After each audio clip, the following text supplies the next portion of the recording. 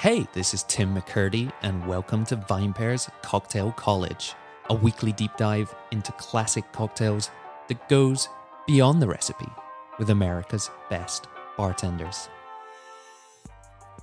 Whether or not you want to call it a renaissance, there's no doubting the fact that general interest in the martini has spiked in recent times. The purists among us might like to think that stems from more drinkers opting for orders of stirred, dry gin with a twist. But ask actual bartenders, and they'll tell you a different story. This so-called revival is overwhelmingly being driven by dirty vodka martinis. For more proof, just ask today's guest, Simon Seba. Simon is the beverage director of Grand Tour Hospitality, the group behind such New York City hotspots as American Bar, the Lambs Club, and St. Theo's. Prior to this, Simon spent time at multiple world's 50 best bars, including Dandelion and Lioness, where he worked with friend of the show, Ian Griffiths. These days, and across Grand Tour's locations, Simon sells a staggering 600 martinis per night. And I promise, I'm not responsible for all of them. In some instances, those cocktails account for a whopping 93% of sales, the majority of them being vodka-based. So what does that say about New Yorkers as drinkers? That we aren't refined enough for gin? That we don't actually like martinis? Or better put, don't like actual martinis? Abso-bloody-lutely not. The thing is, the dirty martini can be infinitely more nuanced and interesting than cold vodka mixed with brine from the jar. In fact, as we'll learn from Simon today, if you are pulling that brine from the jar, you're doing it all wrong, people. Same goes for vermouth, if you want to include that in the drink too. Your call. And olives? Well, you get the picture by now. Not for the first time in my life, I find myself here ranting on about martinis, so I'm going to wrap this up, but I will say one final thing. Stick your brine in the fridge and gin and vodka in the freezer, because this one's going to leave you thirsty AF. It's the Cocktail College podcast, listener, and it's brought to you by the VinePair Podcast Network. You're good to go, Simon. Feeling good? Feeling good, always. Always. All right, let's do it then. Let's just jump into it. It's Cocktail College. We're in the studio here with Simon Seba. Simon, welcome. Thanks for joining us. Thank you for having me. It's a wonderful day today. Nice fall's kicking in here in New York. Nice temperatures outside. It is. It's pretty hot, as I told you. Like, I just came back from Europe. Like, the weather was amazing, and now you don't know how to dress here. It's just like you leave your home with the jacket, and like midday you just like sweating. You're warm. So I tell you what, I do enjoy this time of year. We're off topic already, but I do enjoy this time of year I have a collection of light jackets that probably gets like a 3-week window twice a year. I have too many of them, so I'm just trying to wear them all now. I actually saw a meme on internet, I think it was yesterday or something. It's like, you leave your home at 6 a.m. in New York, it's winter. By 10 a.m. it's fall, and like whatever. It's just like you get four seasons in a single day. In a single day. It's wonderful. I'll tell you what it is good for. Drinking dirty martinis. That's today's episode. That's, you're right. How do you feel about the dirty martini? Just off the bat as a cocktail, how do you feel about it? Well, I mean, like martinis in general, like just the way of doing, like making stir drink, like as a very simple, but like a very simple way, like martini, for example, has been my background for like, I will say 12 years. Yeah. I collaborated with like the biggest cocktail bar on the planet, using very simple technique, and you just like realize as people cross path with you that like doing simple thing are usually like the most complicated things. Mm-hmm. Just using like regular bar techniques or bar tools, or like how you control temperature in a drink, which is like the number one factor in a martini in general. But yeah, I mean, that's like, you know, that's all I like. Really, like my go to drink in everywhere I go is martini. Can be made in many different ways. I don't have like a very precise way I like it. But you know, we're here to talk about dirty martinis. So. I know, and sorry to interrupt you there, but I am with you there on that one. The martini's my go-to. It's well publicized at this point. I just speak about it all the time. But it's interesting because you talk about those techniques being so crucial for the martini. And I think sometimes maybe people don't afford the same attention to the dirty martini, right? Because I don't know, maybe we're going to get into some of the components of it, but maybe because you have like the brine that's very bold, that maybe you might feel like it's not as nuanced as a classical martini, but we're going to treat it properly today. Yeah, sure. Like, I'm ready. So all right, let's start with the history. Let's go chronological. The martini itself, obviously, the origins are disputed. No one really knows where it began. Was it the Martinez? Was it something else? Was it even the Manhattan that morphed into the martini? What about the dirty martini, though? What do we know about the history of this drink? Dirty martini, I wouldn't say it. That's a tough question because, like, if you think about origin, as you said, like it's disputed. Like there is so many different opinions. I will have a feeling that Martinez is the true origin, but again, that's just like my personal opinion. I don't have any like specific way of thinking of like when like olive brine or like people talking about dirty martini has really been a thing. Mm-hmm. I want to believe he has been like way before like around that time, but also like, you know, if you look at very old like James Bond movie, like the Vesper is also like a very critical point of like where the drink has been created for a very specific character into a movie. And that was just like the way of calling it a Vesper martini and incorporating like a base spirit like gin or vodka into with other thing. Like Lillet in that case is used as like a vermouth, for example. But I will have, I don't know when the first James Bond movie has been getting out, but like I know it's a long time ago, and I want to believe that's around that time when people actually started to like play around with like, oh, you can actually incorporate all the things to create like a very balanced drink using like two components. But that again, that's my personal feeling about it. Like I'm not a big like researcher guy on internet and like looking at 1,000 opinion is like really what I personally feel like the people in the industry as well, like the different communication that I had with like multiple people. I will have to say that's like what I believe is true. But again, I could be wrong. It could be right. And when you think of a dirty martini, because I would argue that it's almost become like it's become a style of martini, like you're saying there, like there's no one recipe for it, but what do you think of just in terms of ingredients? What do you think of when someone says dirty martini? Well, I have to be honest, there is a lot of people that, especially here, have a hard time to understand what they want to drink when they order dirty martini. Can be like, there is a lot of ways to like balance the drink properly. Personally, I like slightly dirty. You know, you can just use like a regular olive brine. Doesn't have to be like a very fancy product, but like with very minimal tools, I believe like you can make one of the best martini in the world from your home using very minimum things, as long as you know how to get the ingredients straight. I don't know if it's like a further questions, but like otherwise I jump into what I have in mind. But like, as I said, you can use like really like gin or vodka, like as a base spirit.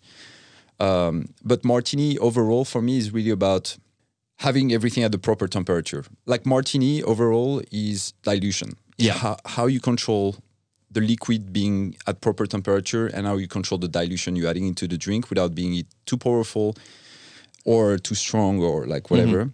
So like I have a very straight idea of like I make martinis at home and I have 80% of the time, not because I make it, but I will say it's better than like most of the bars I go to, just because of the fact that I keep like my gin and my vodka into my freezer.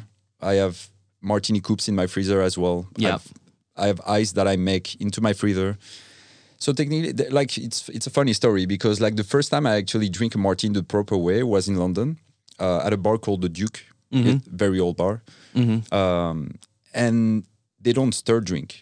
Like they're literally It's the freezer martini. They really pour like a frozen bottle of spirits from the thing, and it's just like almost syrupy because it's so cold. Yeah. And that almost like I'm not sure if I'm pronouncing this right, but like anesthesia your palate. Yeah. I don't know if you get it. Like anesthetize, I And think is the word, right? Yeah. And I think that's the entire goal of a martini. Is like you shouldn't be like, you shouldn't feel like you're drinking something like extremely powerful. You should be like very delicate. Mm-hmm.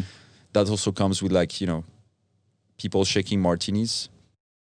Well, it's interesting because that is one that we will explore for this, and you can argue maybe because we're using the olive brine. I guess I was asking that before as well, and we'll get into it when it comes to ingredients. But like, are we using vermouth or is it just brine? And again, like these are things that are open to debate. I do think maybe the origin of this, I would assume that people were using olives as a garnish in their gin martinis and their classic martinis, right? Or even vodka.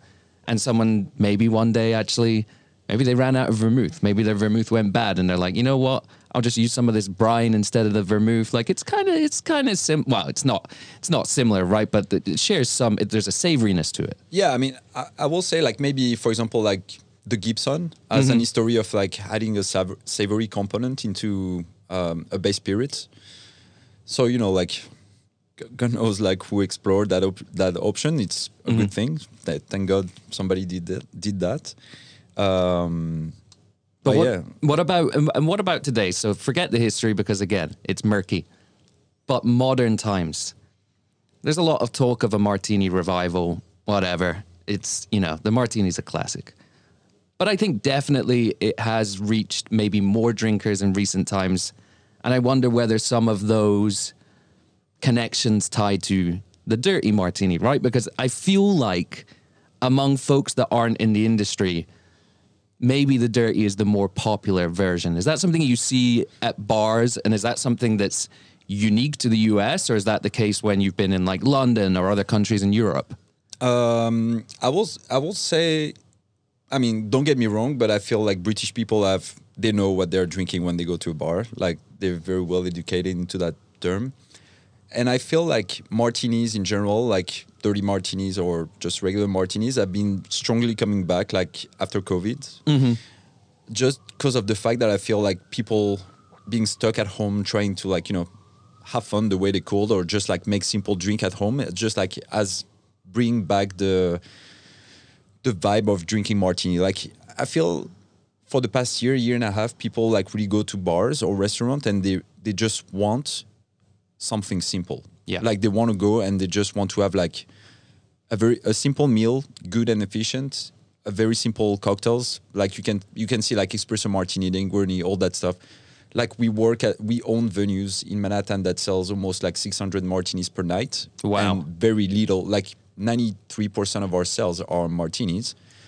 And you can just tell like there is no age, there is no preferences. Like dirty martinis definitely like the number one. Yep. But yeah, I feel like, I don't know, that's just like a vibe. Like people are past the way of like, not being like vegan and gluten-free and all that stuff, but like people that are trying fusion and new things and opening new concepts, etc. I feel like that wave is gone. And now people want, they know what they want when they go to a place.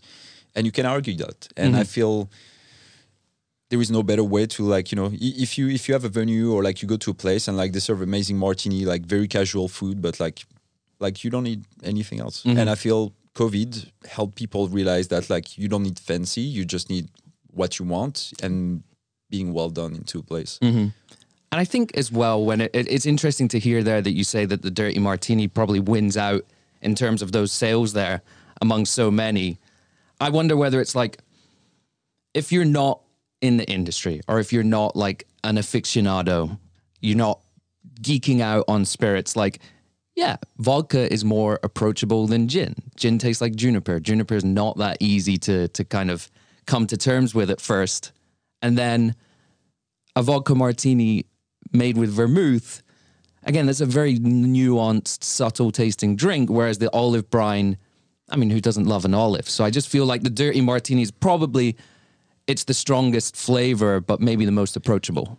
Yeah, I mean, as you said, for somebody that's not from the industry, like, let's say your group of friends, like you go out on like Thursday night, you want to have like, you're going to have like dinner and drinks, etc. Like, I don't feel there is a better drink than a savory drink, like a dirty martini, to like start your evening, opens up your palate, like makes you hungry, like you know, like there is like a lot of things that get in place, like helps you having like a smoother night.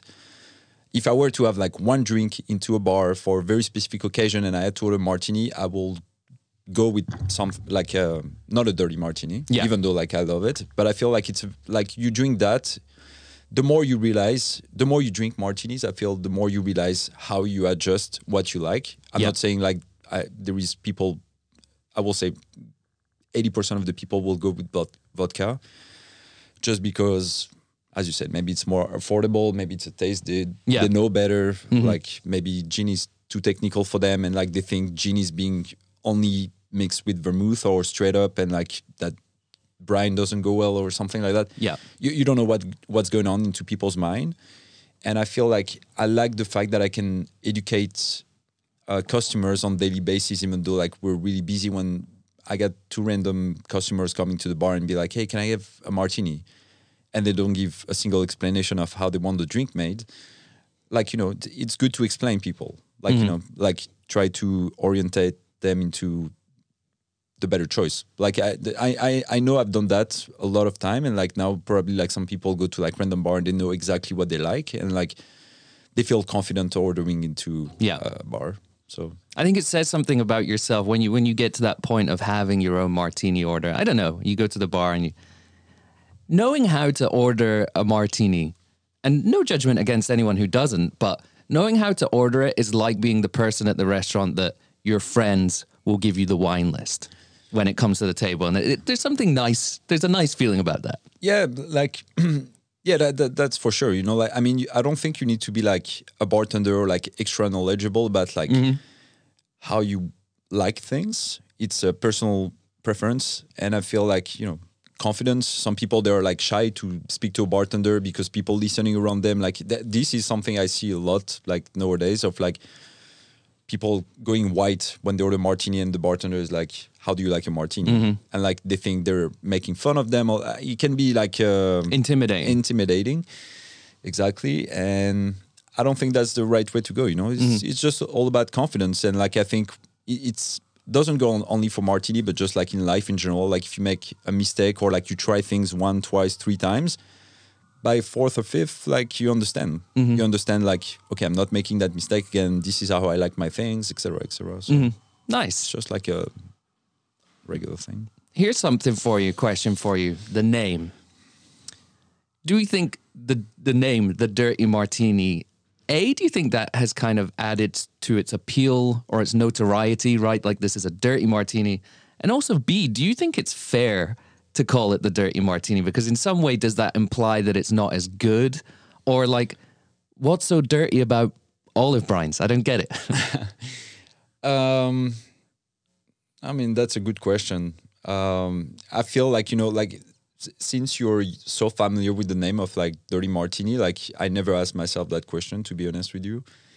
And that just like, maybe like I will have a preference to say that like if you order like a straight up martini, like you have a crystal clear drink in front of you, and like a Dirty Martini give you like this like opal, almost brown color. Yeah. And I will have to say that again, like I didn't see this anywhere, like that's just personal, and it just like breaks the color of like crystal clear components.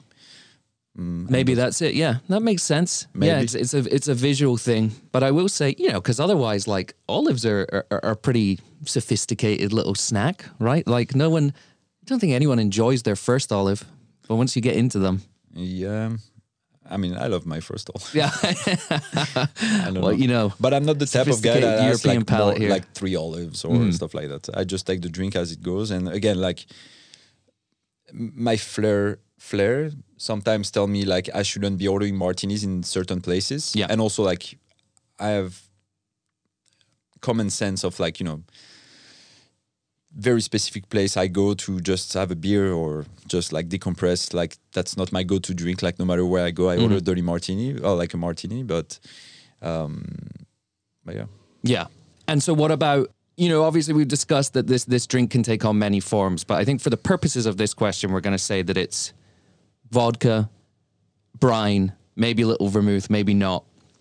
But when you're thinking about that combination, What are you looking for when it comes to the best prepared version of this drink in terms of what do you want to taste? Where does the balance lie? So again, like if you think of martini, you think of two ingredients. So if somebody order a martini, like what I feel that person wants, obviously is a strong drink, you know. In that case, vermouth and brine helps like mellow the strength of the base spirits.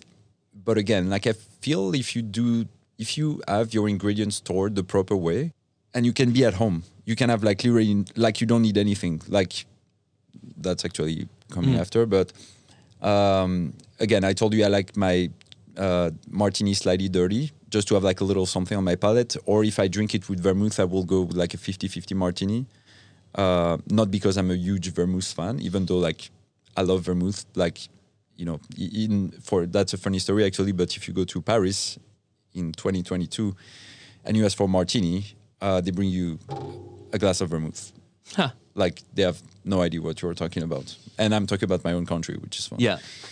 That's interesting. That happened to me somewhere as well. You know where it was? It was in my hometown, Lincoln, where I grew up in the UK. I was back over Christmas last year.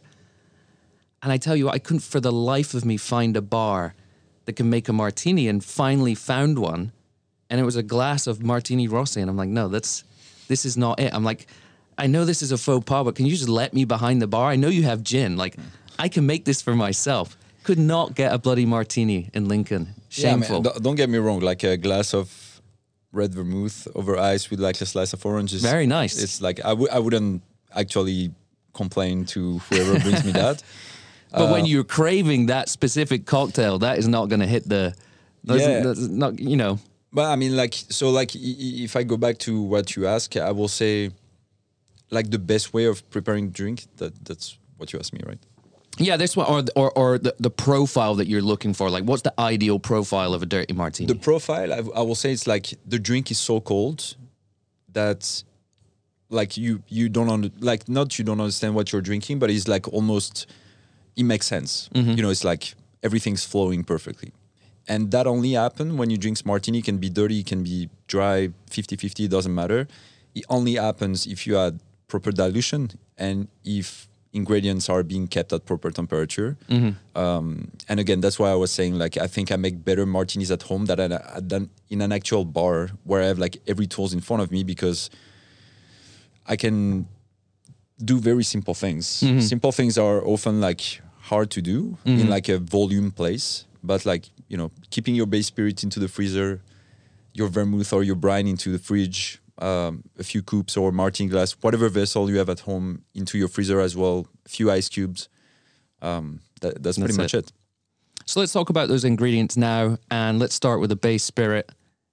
Are we going? Do you want to just count out gin for this, or if you are using gin for a dirty martini, what kind of profile are you looking for from that spirit?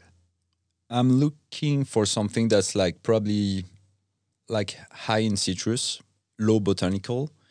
Like if you ask me for a brand, I will say Tanqueray number 10 is like literally probably the only gin I have at home. And it's like an all-purposes gin, like amazing for gin and tonic, amazing for straight up 50-50 dirty martinis. It serves many purposes, Negronis, etc.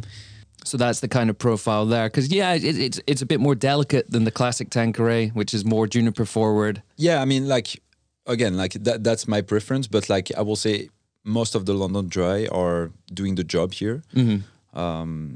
And again, you can see like what's the most popular gin for martini in any bar. Like I will have to go with like Tanqueray, Beefeater, something like that. But that's the profile. You don't want anything too botanical, especially if you like gin as a base spirit and you like your martini dirty. Like I don't feel that's a great match. No. You want something as like low key as possible, especially if you mix things in there. And then I will say like a high botanical gin, maybe Botanist or Hendrix or something like that for like a straight up martini, like literally nothing added, just Yeah. like a pure cold straight up martini. If you want to have like these flavors into your palate. And then what about vodka? Because I'm assuming that most people, when they order this, think they're getting a vodka martini if they're ordering dirty. So what are you thinking about on that front? Vodka, again, like I will have, I will go the way of like mixing other ingredients like vermouth or brine with vodka, even though like I'm not the biggest fan, but like that's probably like the choice. I just love gin so much that I don't want to put anything in it besides if it has a good purpose. But for vodka, I will say like Grey Goose is an amazing option. After there is like a lot of good product, but that are also like very like so high in marketing that like like do you really make a difference when you're doing when like again that goes back to the technique I was trying to tell you earlier, but like it really depends. Like the only thing that matters into that drink is temperature and dilution. So somebody that said like, oh no, I rather have a Tito's Dirty Martini over a Grey Goose. If things are made proper, You're not going to tell much of a difference. no. And I think that, because I think there are amazing vodkas out there and vodkas that have real distinctive character. Again, I probably agree that this drink is probably not the home for them. Like that's for something else, or drink it straight, or just drink it kind of ice cold. But any nuance that you're going to get from that base spirit is probably going to be lost when it's coming up against something like a brine. Not fully lost, but like, I'm a firm believer that like specific spirits have their place in specific drinks. And many people in the industry can probably tell you the same thing. But again, like when you come to like a very simple drink with like so many options, at the end of the day, really goes to what you prefer. If you think a Tito's Dirty is going to be better than a Grey Goose Dirty, like I'm no one to tell you otherwise. As long as the drink is made the proper way, I believe like, it's like, that's how you like the drink, like I'm nobody to tell you that. Like I like to drink vodka like straight, not cold to understand flavor profile. But if in a drink like this, really, personally, I don't think it's a huge, like gin has a big impact. I don't think vodka has as much impact as gin. Go for something economical, maybe neutral. What about brine though? So that does have a big impact. What do you said before, maybe you're not going for something super high end, but when it comes to like running a bar and this drink being very popular, like are you buying brine? Can you have you made brine? Like what's the thinking there? Yes, so there is like a very simple technique. Not everybody knows that. I actually learned that in my time at Lioness in London. So we use a type of olive that's called Losada. It's a very standard green olives, no peat. It's like a large olive. The brine is actually pretty good. It's very, very, very salty. So like you can literally strain the brine from the olives and you can adjust the level of water and salt. So that, like, for example, in most of our outlets, like we use the exact same brine. So that's the base. So they come in like huge, like big olive jar. We filter the brine. We adjust the level of salt and water. And the result is like a crystal clear olive brine. So you have a crystal clear dirty martini. Wow. And it's not too powerful in salts, not too powerful into like olive taste. And that's made for two reasons. I believe a dirty martini, a martini in general, again, that's personal opinion, but like I have many other people that can back me off on this, should never be shaken. Just because of the fact that you disturb a very subtle liquid like gin, specifically gin or brine. Like you express the strength of that by shaking by like 2000 and the drink become like I don't know, it's so weird to drink. It's like very, very powerful. So again, that's why the formal technique of keeping ingredients as cold as possible to have like very little dilution. Like you could almost like pour vodka and pour brine or vermouth if it's at proper temperature without adding any water in it. And that like the olive brine situation, that's pretty much it. So like we empty container of olive brine from the olives, and then we readjust the level of water and salt into the olives. So while we pass the brine, the new brine, the water and salt can make new brine into the olive jar that was empty at the beginning. Got it. So like that's to control volume. As I said, like we go through like, I don't know, maybe 6 liters of brine. So you're putting it back in there to preserve the olives as well. So Correct. But you're adjusting it first. Correct. So for consistency too. How is that becoming clear then? Is that just because you're diluting it slightly? Yeah, I mean, that's like, you're diluting with, like, for example, I will say I use like 3 extra part of water for 1 part of brine. So like the brine becomes like very, very clear. And usually you don't do equal part into a dirty martini, besides if you want like extra dirty or whatever. So like if you add minimal amount of brine into, like, let's say 3 ounces of base spirits, the brine color doesn't take over the base spirits. Got it. Plus the water dilution when you stir, etc. So like you pretty much have a very, like a glass of water. Nice. And what about vermouth here? Because we did mention that, all right, probably most people aren't putting it in, but if you were to use vermouth as well in your dirty martini, what are you going for? Are you going for a dry or maybe a Bianco to introduce a little bit of sweetness here? What are you thinking there? So to give you another idea of technique that I learned in my time in London, there is I love 50-50 martini. Like I'm a very, very big fan. And I was able to play with like some very old vermouth back then. And we were trying to create like a 50-50 version using gin or vodka, doesn't matter, with like a very subtle citrusy type of flavor combination.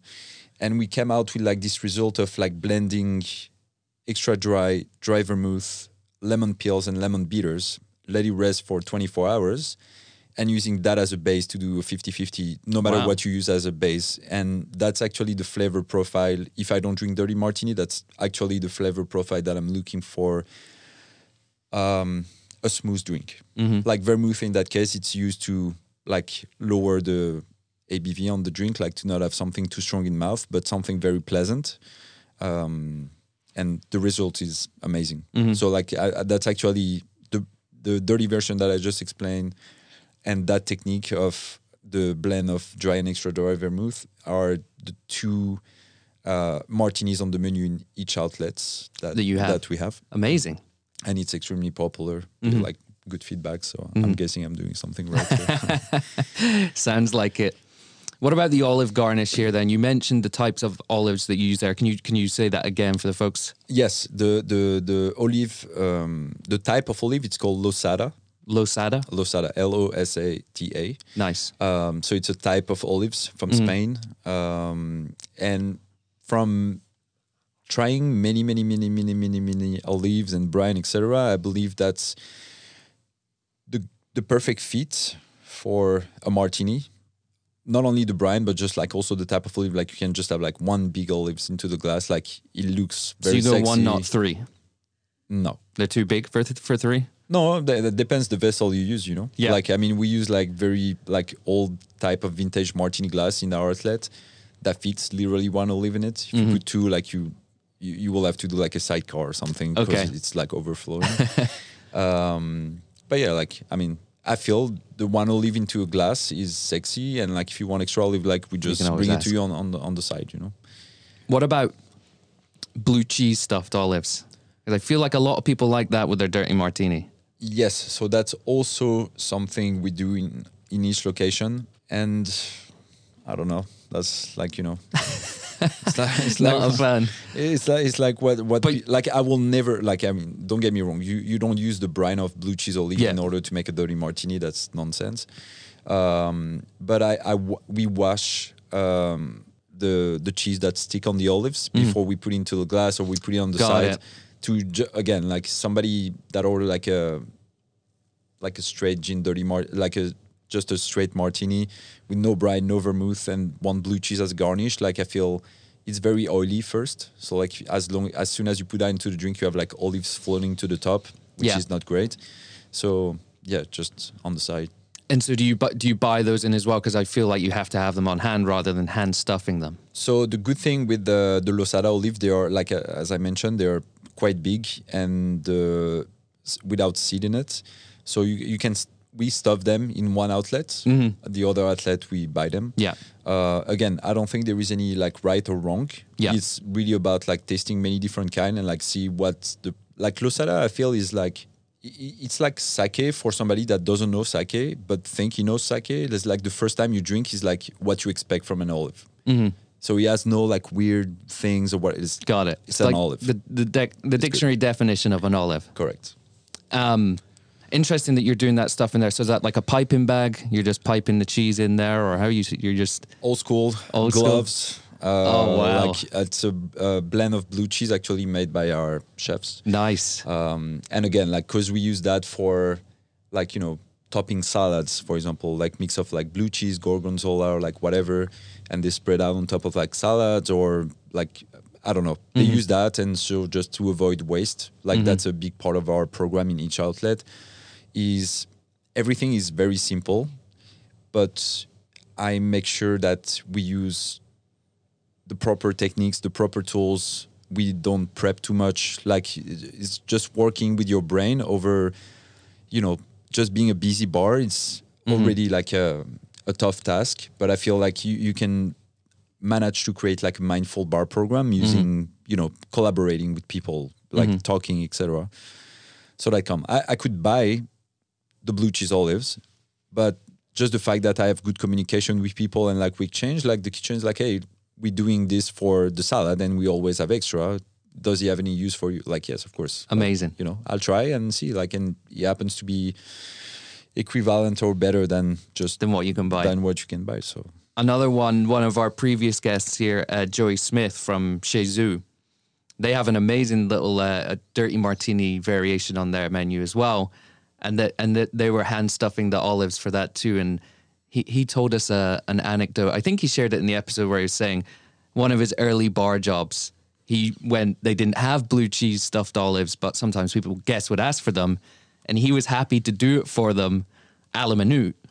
But then when he had a day off, people would come in and ask for blue cheese olives, and the bartender's like, yeah, no, we don't have those. And they were like, no, but you've given it to us before. So I think that got him in some trouble with his colleagues because they were like, just stop doing this. So it's good to see that he's continued that. But also yourselves, I mean, I'm here for it. Hand stuff some olives. Yeah, I mean, like, I don't think, like, nobody is too good to do things. Like I'm going to be very honest with you. I think before my time at Lioness, and I like to talk about them because like they became family very quick, and not only for me, but I speak for maybe like 50 people. It's like I've been in the industry since I'm 14 years old, not bartending obviously, but just like growing up in restaurant and like see things and having good communication with like chefs and trying to be passionate about like everything I do. And I went from being an employee, a bartender, somebody with knowledge, like always hungry for knowledge, etc., to becoming a human, spending time with them. They really taught me, how to make my brain works, to make things better, not only for me, for the place I work, for the people around me, and like how I can inspire people doing better things every day, Like if I give a bowl of blue cheese to somebody with like empty olives and like fill that up, like as part of like a duty at your job, it can be knowing, it can be just like, oh, why am I doing that? Like we make like, $30,000 in sales, like where we don't buy blue cheese olives.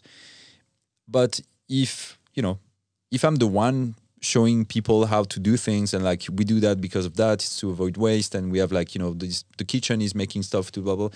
And it's a constant communication with people in order to make, like you go from being an average bar to a good bar, to a great bar, to one of the top, I'm not saying we're one of the top, but I'm just saying that's really like the human is providing that experience to guests, I guess.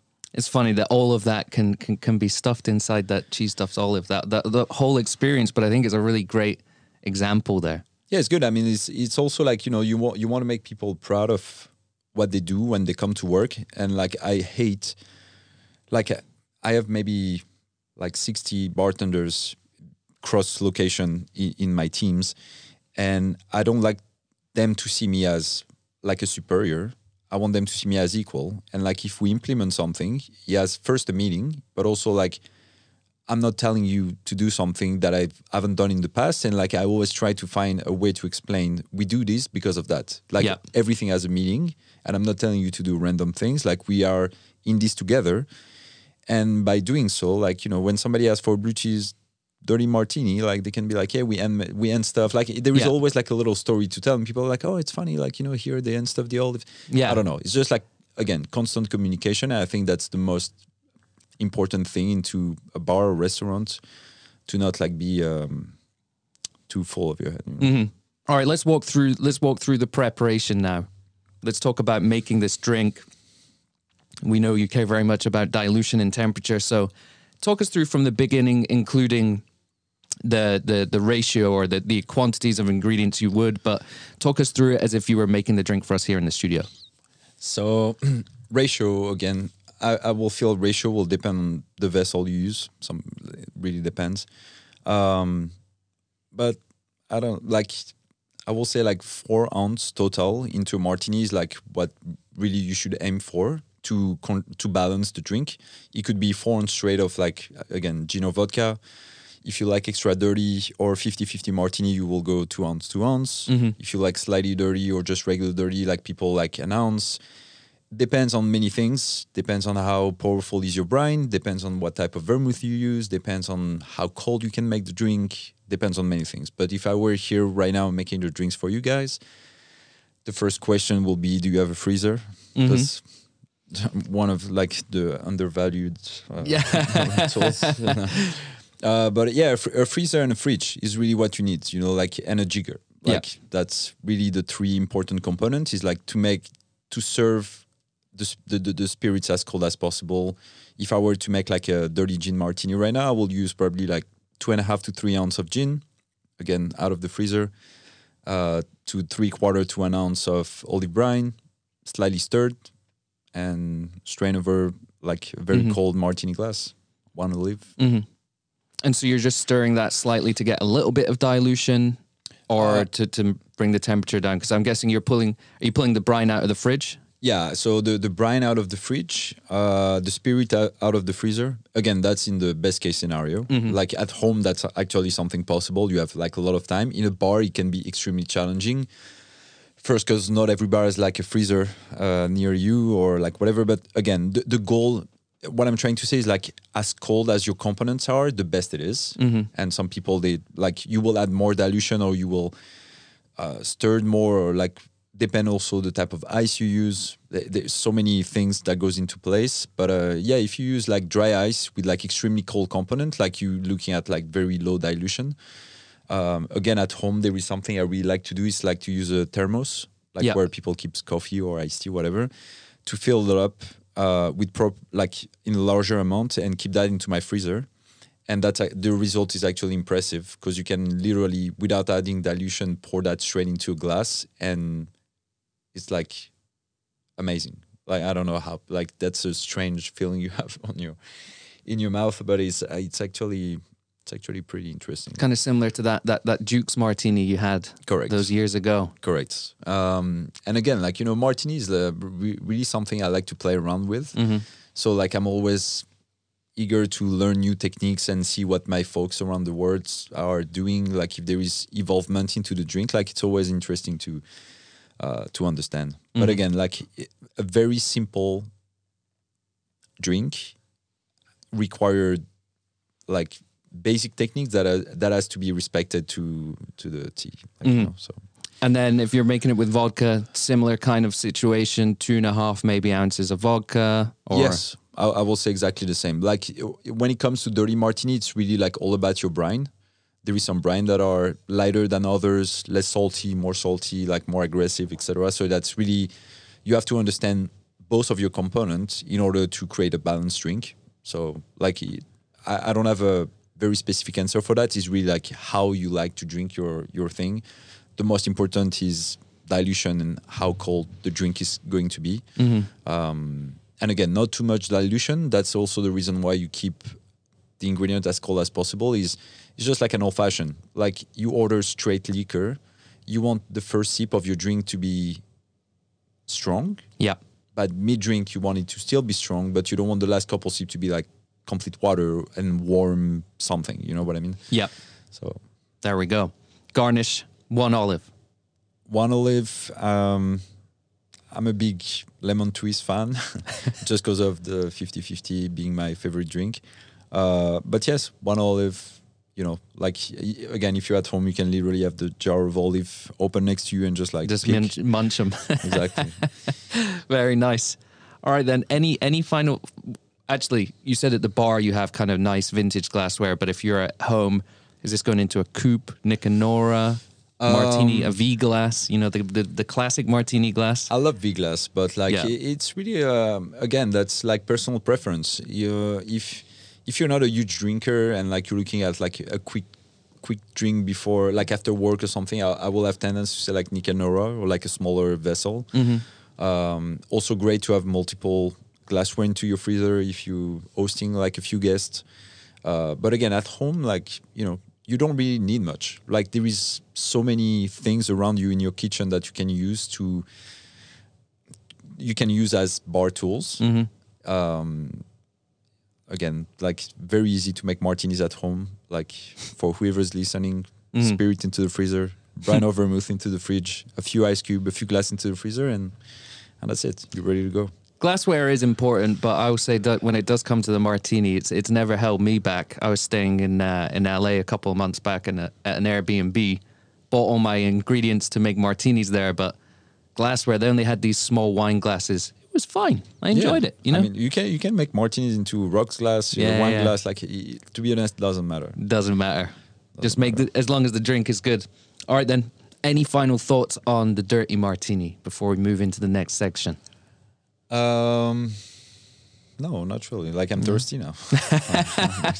I tell you, I had a martini, I had a classic martini at Keen's last night, and I thought that gave me my fix for this early in the week, but apparently no. Oh, yeah, didn't. Yeah. Just came back from a long trip drinking mucho. So like right now it's time to rest. All right. Well, let's get into the next section of the show and those final questions for you here today, beginning with question number 1, which is, of course, what style or category of spirit typically enjoys the most real estate on your back bar? Tequila. Yeah. Yeah. Any agave spirit, I will say, right, like from the past 4 years, just been insane. Again, if you remove tequila, I will say vodka. Like that's really the two things. I think everybody can give you the same answer. Yeah. Which tequila is the one that's most often called out? Because I feel like on the vodka front, maybe it's Tito's. But what about the tequila? What is the one that people are usually asking for? Casamigos is a big one. There is like so many things on the market. There is actually like amazing product that's another big thing is like nowadays you have like, you know, big marketing around products that don't have the same depth as people that are curating the product like to perfection. And that's also like the job of bars and bartenders around the world to like, you know, show support. I'm a firm believer to have a small back bar. And that's also something I learned in London, to not have like a huge liquor selection, but have very specific product that I can speak proudly of why I'm carrying those things instead of that. And if people ask for Tito's and I don't have Tito's, I can explain something similar and why we carry that and why it's being similar, blah, blah, blah. But yeah, like, I don't know. I think I have to say Casamigos is just like, it's out of stock everywhere. It's like impossible to get. Like Really?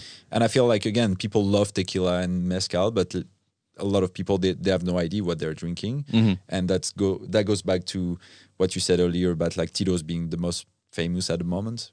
Again, like I had a feeling it might be Casamigos there, but I was interested to hear. And follow up one here. What is your well tequila? It's called Yaya. Oh yeah. Yaya is so like we also did something pretty well into each of our outlets where each of our well spirits are like very close friends. Like not only like getting good deals, but it's also like everything has a strong meaning behind, and that allows us to have like actually amazing well for very good price. Yeah, But which is also important for your well. very, and also have like a lot of local support. You know, we do a lot of staff training.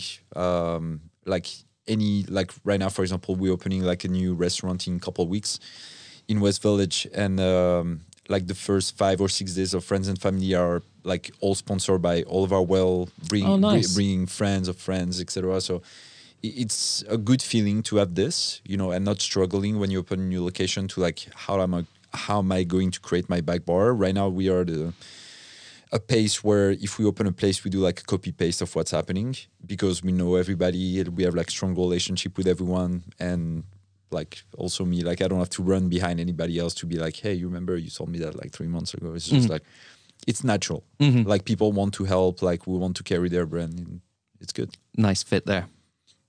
Question number 2. Which ingredient or tool, you might have previewed this one, is the most undervalued in a bartender's arsenal? Well, now there is 2.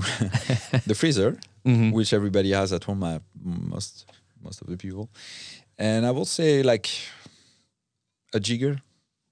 Like really like, again, that goes back to like making drinks at home. And I refer to COVID period and all that stuff when people were stuck at home or, you know, oh, I want to make a drink. I don't know what to do. I have a tiny little cute bar.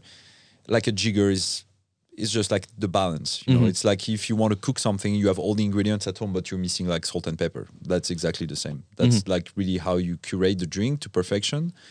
But then you can drink a martini into like a bowl or like a mug. Like it doesn't matter. I will say jigger. The jigger, you need the proportions there. Yeah. Nice. Question number 3. What's the most important piece of advice you've received while working in this industry? Listen to people. Yeah. And again, I think it changed my whole life after I tried to first processing that sentence and like people actually explaining to me what the difference make between being a leader, not a leader, but being in charge and being a leader that our people are looking up to. And it's just like, you know, being you. You know, I care a lot about what I do. I've been doing that for a long time. I'm not saying I'm the best or I know everything, like far from it. But I know that I make a difference on a daily basis, just like by listening to like anybody that comes my way for personal advice, professional advice, even if sometimes I don't have the answer, like just the fact that I listen to each individual a different way. You know, like people come and go with like their trouble, their story, like I want to be that person when like you come to work, no matter where you work, and can be in the kitchen, behind the bar, like back office or whatever, like they know like I'm somebody they can speak to, and that like I think I'm a good listener, and I always try to like, you know, help as best as I can, and yeah. So it just comes back to that listening. Fantastic. Question number 4, second last question here. If you could only visit one last bar in your life, what would it be? Lioness. Yes. Good pick. I feel like, yeah. Sentimental. Very sentimental. Because like, I'm going to be honest with you, like I'm not a huge fan of like hanging out in cocktail bar, even though like all my friends are in this industry. But just the experience, for me, like I like to go to a bar by myself, like sit at the bar and like literally just order food or whatever. But I can do that in a dive bar. I can do that anywhere. But Lioness give me really that feeling, and that's, again, I'm not saying they are the only one. That's, as of what I know, is, you know, having this, can spend like 6-7 hours at the bar and you don't see the time pass. Like everybody's taking care of you. Everybody's like very knowledgeable. They care. The drink program is amazing. Like you don't actually have to go with the whatever is on the menu. Like martinis. Like Lioness is a great place to drink martinis. And yeah, like, nice. You know. Final question then today. We might know the answer to this one. We might not already. I forgot the question. If you knew that the next cocktail you drank was going to be your last, what would you make or order? A 50-50 gin martini. 50-50. Should come as no surprise to anyone listening right now. You're a martini lover. It shouldn't come as any surprise to anyone listening that's got this far in the episode that you are a martini lover. So the answer to that question is a martini. All right then, Simon. Well, thank you so much for joining us today. It's been a pleasure. I'm definitely thirsty now. Thank you very much. Thanks for having me, and thank you. Cheers. Cheers. Okay, that was a lot of info, but here's the good news. Every single episode of VinePair's Cocktail College is also published on vinepair.com as a transcript, so you can check it out there all over again. Also, if you enjoy listening to the show anywhere near as much as we enjoy making it, go ahead and hit subscribe, and please leave a rating or review wherever you get your podcasts, whether that's Apple, Spotify, or Stitcher, and please tell your friends. Now for the credits. Cocktail College is recorded and produced in New York City by myself and Keith Beavers, VinePair's tastings director and all-round podcast guru. Of course, I want to give a huge shout out to everyone on the VinePair team. Too many awesome people to mention, they know who they are, but I want to give some credit here to Danielle Grinberg, art director at VinePair, for designing the awesome show logo. And listen to that music. That's a Darby Seaside original. Finally, thank you, listener, for making it this far and for giving this whole thing a purpose. Until next time.